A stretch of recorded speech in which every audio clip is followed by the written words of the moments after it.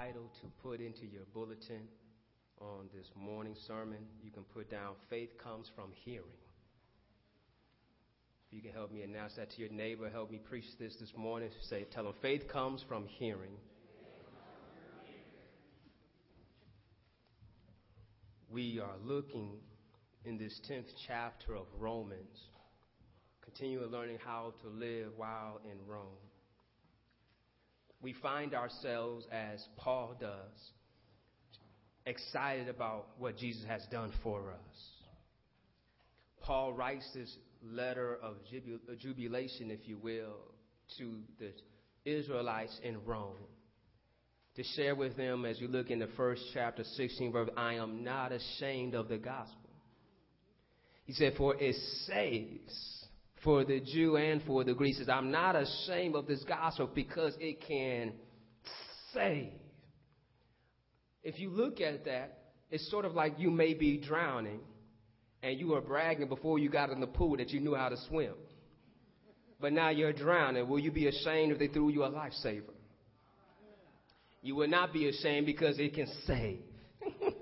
So you will grab on to what can save you, what can give you life. And so Paul realized that I thought I knew it all. I thought I was a Pharisee among Pharisees. I'm a great Israelite. I thought I knew it all, but I found out I know nothing. Everything was garbage and compared to the knowledge of Jesus Christ. And so now that I know him, I'm not ashamed because of Jesus. And so we come up into this 14th verse of this 10th chapter, finding out earlier that all who call on the name of the Lord shall be saved. Isn't that good news? That if you confess with your mouth, you believe in your heart that Jesus is Lord and God rose him from the grave, you shall be saved. I don't know about you, but I just get happy with hearing that saved part. There's a song, you know, I sang it before. It's just simple verses that goes, so glad I'm saved. I don't know about you, but when I wake up in the morning, I get excited that I am saved. I'm trying to get with the text, but my soul just got excited just thinking about that. I'm saved. And why am I saved? Because God revealed himself in Jesus Christ to redeem the world. Jesus, while on earth, trained his disciples to be apostles, to proclaim his word, to lead all to saving faith. As he said, go and make disciples, baptize them in the name of the Father, the Son, and the Holy Ghost. He said, teaching them to observe all that I have commanded. And what I like at the end, it says, and lo, I will be with you all the way. And so this word he told them to go out will bring faith. If you look closely there, that I said he trained his disciples to be apostles. To understand what it means to be apostles, you have to understand what that word means in the Greek. In the Greek, the word basically definition, if you look up that word, it means to send out. Y'all missed it. To send out a messenger, an ambassador. And so Jesus trained his disciples so that they could go out. Some of us are calling ourselves to be disciples, but we never went out. I don't know about you, but in order to graduate class, you got to get out that class.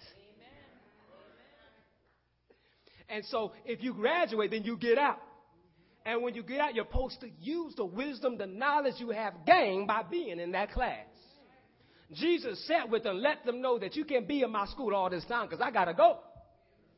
And when I go, that means you graduated. And I'm going to give you a certificate, if you will, a proof of your graduation. What's that certificate? The Holy Spirit. He said, I'm going to give you power from on high, the advocate, my helper, to help you out in this great gospel. We see it here that this is where now Paul brings us up to the message is for all by the choice of God to share with all. That's why he told them go out into the world. Because you know Jesus, is a Jew. He had disciples who were Jews, but yet the Jews rejected him, and so he opened it up to the Gentile. That's why they got upset talking to a Samaritan woman. That's why the woman came from India asking about how even the dogs, hello somebody, get from the table. She says, look here, Lord, I know you're Lord, and you can bless me anyhow. And then it went on that we see that Jesus told them to be my disciples in Acts 1:8 in Jerusalem, Judea, Samaria, and to the outer parts of the world. And so then we look in this process that they need to hear. So how would they hear, right? How then will they call on him whom they have not believed? How would they believe in him who they have not heard?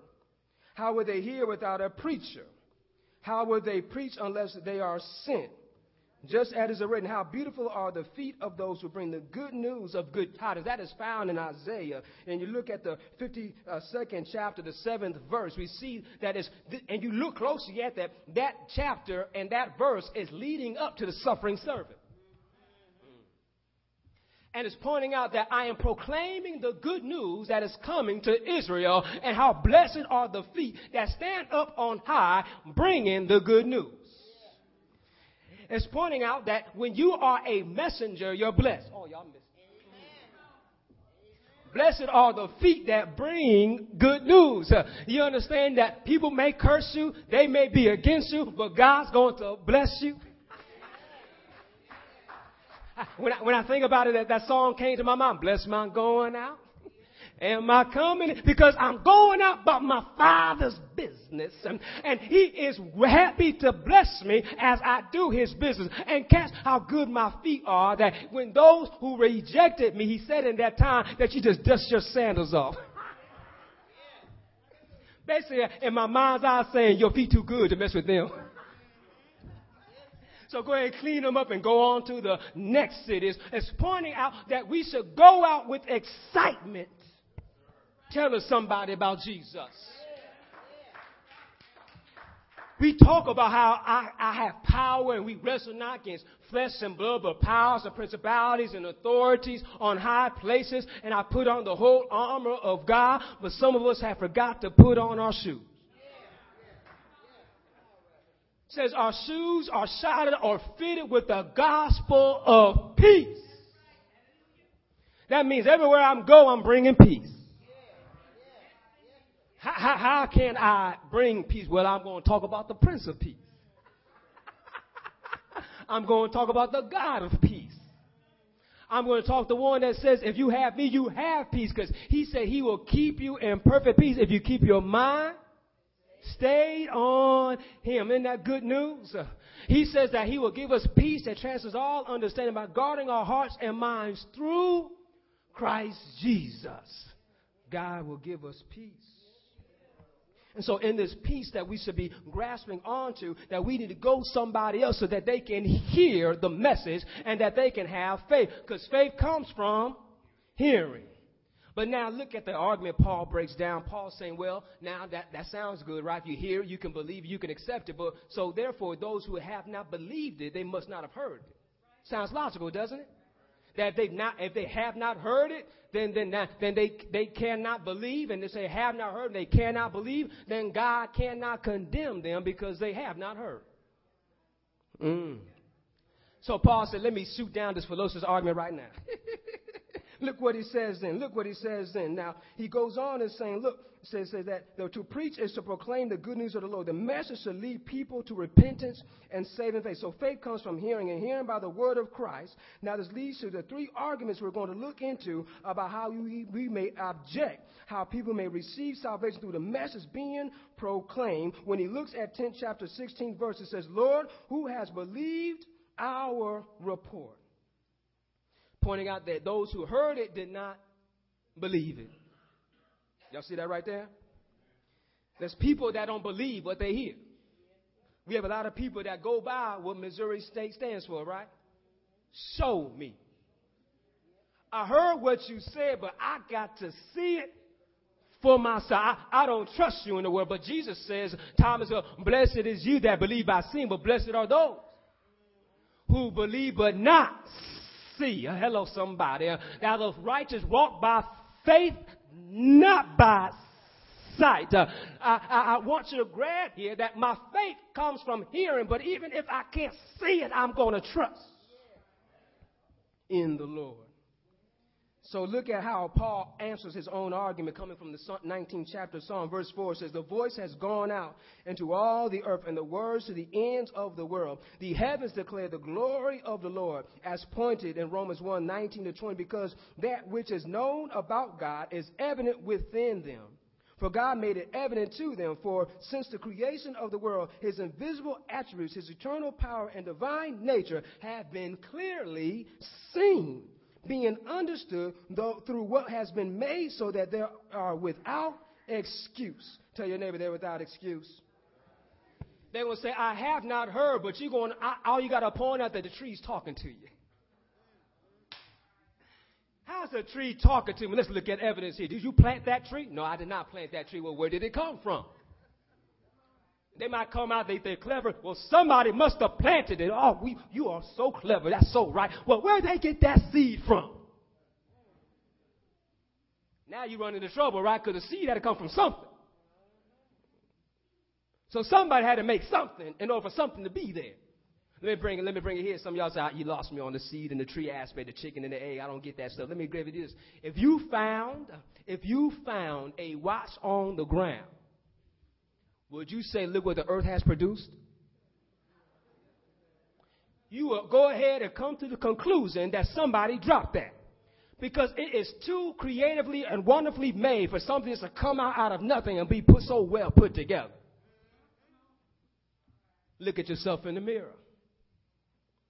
As complex as you are, you came from a primate who are still swinging in trees. Well, all of a sudden, you know how to make cars? And they still swinging in trees?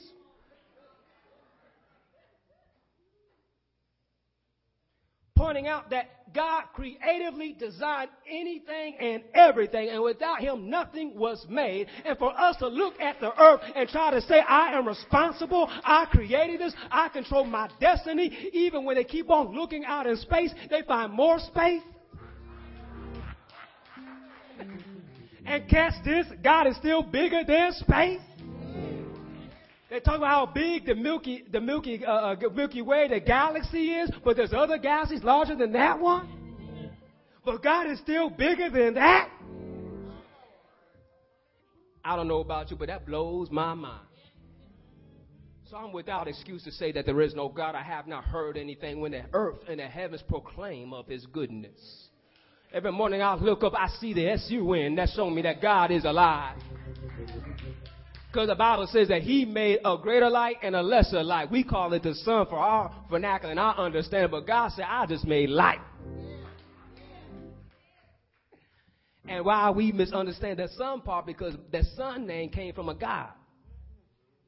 But God is letting them know. You look back in Psalm 19, you look back, God says, I created the heavens where the sun makes his home. He's making them out there. Y'all may be worshiping this thing as a God, but I want you to know what you worshiping, I made. So you ought to worship me, because even the heavens and the earth proclaim that I'm good. And it goes throughout the earth. So they're not without excuse, they have not heard, because God is speaking through his creation. Aren't you glad that God reveals himself? He makes himself known. The second argument to look into about how it's fallacious as well is that the Lord revealed himself to Israel and they refused to obey or listen. Paul quotes in Romans 10:19 from Deuteronomy, if you look there, that they have made me jealous with what is not God. They have provoked me to anger with their idols. So I will make them jealous with those who are not a people. I will provoke them to anger with a foolish nation. I don't know about you, but I was a fool before. I'm a fool now. Help me out for a moment. I was a fool because I did not know God. Now I'm a fool for God. How we say I will play a fool for somebody we love? Well, I love the Lord. And I'll play a fool for him. I'll show up and do anything he asks me to do. But look at Israel. They refused to listen and worship God and worship other gods, which provoked God to anger. So God would show them he is Lord by making them jealous with those that were not his people. Y'all catch that? The audience that Paul writes his letter are Israelites, and he's giving them the argument, pointing out that when you rejected him, you open up the door for God to bless somebody else. And so a foolish nation God would choose to show his glory. This highlights as well as how Jesus was not accepted by the Sanhedrin, the Jewish council, and the Jews. And they thought what he was doing was foolish to die on the cross. But Jesus still reached out to the Jews and to the Gentiles while he was on the cross, saying, Father, forgive them, for they know not what they are doing. We see here that Jesus was showing us that he came to die for us, to set us free. We see here that they did not receive him. They rejected him, but Jesus still had arms opened up to receive them. And what is pointing out when you look to the next part of that verse is that God made himself available to a foolish nation. You catch it closely here that you are a fool when you do not know God. Go back. Many of you are in Sunday school looking at Proverbs. When they talk about a fool, they're talking about someone who does not acknowledge God for who he is and worship him as the true and only God. They are a fool. But the wise know God as the living God, as the only God, as the true God, and worship him. And they look to him for instructions and directions. But a fool makes a creation that has ears and eyes but cannot see, cannot hear, and has arms and hands but cannot reach and cannot touch. But yet we serve a God that sits high but looks low, who extends his arm in salvation. And he can hear the cry of his despairing people, and he can speak blessings unto them. And so if you look closely here, I want you to grab that the Israelites had the awesome, living, awesome, mighty, magnificent God, but rejected him and went after other gods. If you go back and look in the text, it's kind of awe-striking that the Israelites were the main people that would abandon their gods, while the other ones would stay true to their false gods. They would stay true to their false gods that will always leave them abandoned, but they would not trust the living God. That's why when you look at Jonah, they prayed to their God, looking for help. Jonah did not pray. Y'all missed it. Jonah knew why he was in trouble, and he knew who the real God was. They were looking for salvation through a false God. And they found out their stuff not working. They looked at this old heathens in their eyes and said, how come you're not praying to your God? Where you come from means where you come from. Do you have a God? What's going on? Because they knew gods by nations. He told them where he came from. I serve a God that's over what you're praying about. Y'all missed it. He said, my God is over the heavens and the earth and the sea. And they're looking, but why aren't you talking to him then when you not see the earth and the heavens and the sea causing us problems? How's it that this great mighty prophet is just like us, knows what God is capable of doing? But in times of adversity, time that it goes against what we have imagined, what we have thought, that we reject God. And so then God makes himself available to those who did not know him. Because on that same boat, it says they left worshiping God. Jonah went to the nation that did not know God, and they too worshiped God. And look what happened. Jonah became jealous. He was provoked to jealousy, seeing the favor that God placed on that nation. And what God is doing, he says, I want you to see how much I can bless them. Guess what? I can do the same for you. Some of us may get jealous when somebody gets blessed across the street, across your neighborhood. They end up getting a raise. They come home with a new car. They're adding on to their house. They retire. I heard a preacher said it this way, that if somebody is getting blessed in your neighborhood, you ought to get excited. Because that means God's in the neighborhood. So your house might be next. So stop worrying about what they're doing, but say, Father, am I pleasing you? Am I surrendering to you? Am I proclaiming your truth? Am I walking by faith, not by sight? Am I ashamed of your gospel, or I'm unashamed, Almighty God? Do I boldly stand on your truth, or do I bow and tower when somebody comes with a lie? But Father, I pray that I stand boldly on rock, because Jesus Christ is the solid rock I stand. All other ground is sinking sand. You see here how God makes himself available. Paul quotes Isaiah 65:2, and he says, and just in Israel, I was found by those who did not seek me. I became manifest to those who did not ask for me. And look at this, is all the day long I have stretched out my hand to a disobedient and obstinate people. I want you to grab here that Isaiah 65:2 says, I spread out my hands all day long to a rebellious people walking the way which is not good, following their own thoughts. God's mighty arm is able to save. But yet we have people who have refused to hear him. They have been obstinate. That means they just outright rebel. Just outright rebellion. I don't know about you, but I can just use myself as an example. That I was obstinate to my parents. I just outright rebelled. Sam, don't go outside. Bye. Sam, clean up your room. No. Obstinate. Just outright rebel. Heard what they said, but I knew I was going to do the other thing. But yet, if you look here, that our God is long in suffering. Did we not talk about that? You look earlier in the 10th chapter that he's unfailing in love. He's long-suffering. He's merciful. He has compassion on whom he chooses to have compassion on. We who are against him, he chose to have mercy on us.